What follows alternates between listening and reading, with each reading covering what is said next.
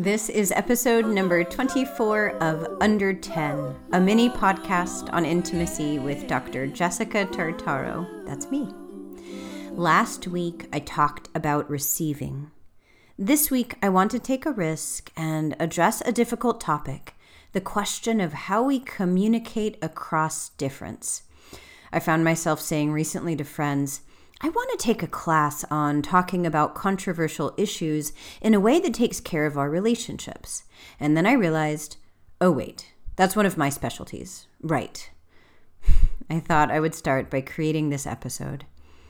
My aim with this week's installment is to map the terrain of communicating across difference, which doesn't mean I know the way out, but I figured at least we can get oriented together.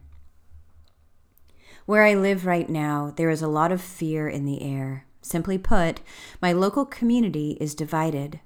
We are divided about vaccinations, health freedom, and how much socializing is safe. We are divided about race and law enforcement and leadership in general. There is a worry about speaking our views freely lest we be marginalized or worse, canceled. We are divided. It is a heavy, confusing time. Now, to be clear, I have strong opinions about all of those topics, and if you write me personally, I'll share them. This episode is not about my personal stands or about proving I am right, but what it means to communicate across different stands. This episode is about connection. Over the past year, I've watched the stitches in the fabric of my community's fray. Conflict has become so normalized.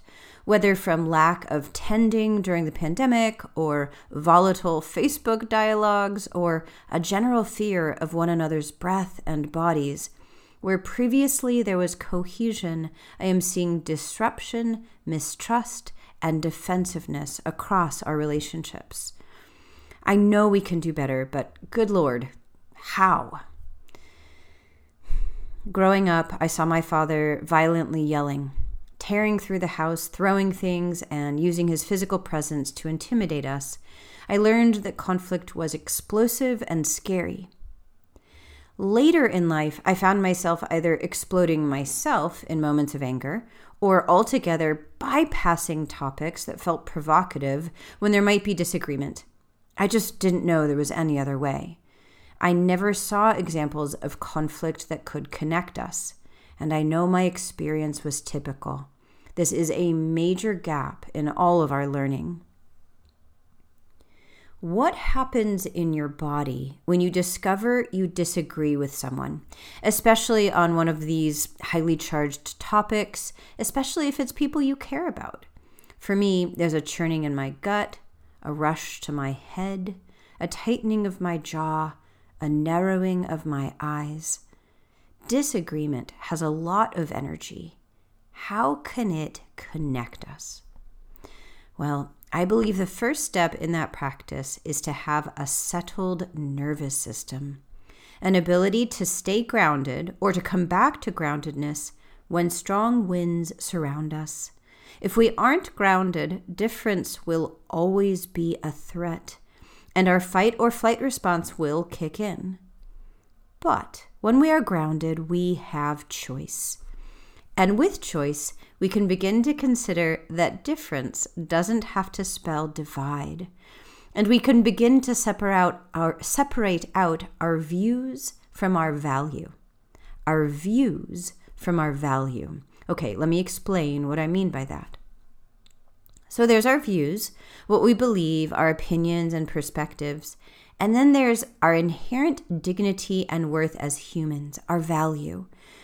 Right now, many of our views differ, but our value isn't touched and is intrinsic in all of us. Views versus value, not the same thing.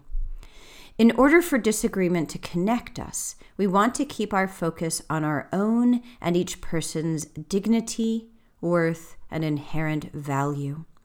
When we connect across difference, we are plugging into the human behind the views. In this framework, difference or disagreement is not a problem. It's a doorway to get to know the human, an opportunity. this is going to take practice. I was at a gathering recently where I asked a group of fellow educators what skills need to be amplified in order for us to heal the divides in our community. I honestly do talk like this at parties. One woman, a mother of 3, talked about strength of character as the virtue needed to stay steady in the face of polarization. I told her I partly agreed, but that strength of character suggests we either have it or we don't. Personally, my character can be reactive, judgmental, and impatient plenty of times. But character can also be shifted by action. I believe what is needed is the willingness to try imperfectly and tenaciously, the willingness to learn and practice communicating across difference. Now remember, you don't have access to shift your perspective easily or at all when you are scared. So when you're scared, and if you can't ground, it's not a good time to try the following steps. The prerequisite for creating connection from conflict is to ground. And if you're grounded, and in the face of potential conflict, you can remember that difference spells opportunity, what are the ingredients of effectively communicating across difference? Well, one tip I have come up with is to keep the focus on the other person. Again, this requires feeling safe. If you don't feel safe, you're going to be hyper-focused on yourself, on defending and justifying and making your case because you go into protective mode. Those conversations will inevitably disconnect you because you won't be able to remember the other person's dignity and worth. It's best to take a break in those states. When you feel grounded, what becomes possible is widening your attention. It's like taking that protective bubble that shrinks when you're scared and expanding it to include the other person and their humanity. From there, the superpower that trumps all other superpowers in the connecting over difference game is curiosity, hands down. Remember, you can't get to curious if you don't feel safe. But if you feel safe and you can consider the possibility that difference is an opportunity, then you can start to engage this superpower. And then you can be like, wow, here's this person in front of me with an inner world as complex and layered as my own, who has this strong view about this important topic. What can I learn about them, myself, and the world through this interaction? Now look, I don't mean to make this sound easy or like some cure-all. It's not. Connecting over difference is not even the right thing in all times for everyone. That would be an unrealistic expectation. It's got to be worth it to you, and that's something that each of us has to determine. I don't personally have the resources to connect with everyone whose views differ from my own. I don't expect you to either. But if you're willing and you feel it's worth trying, how do we find the energy to start?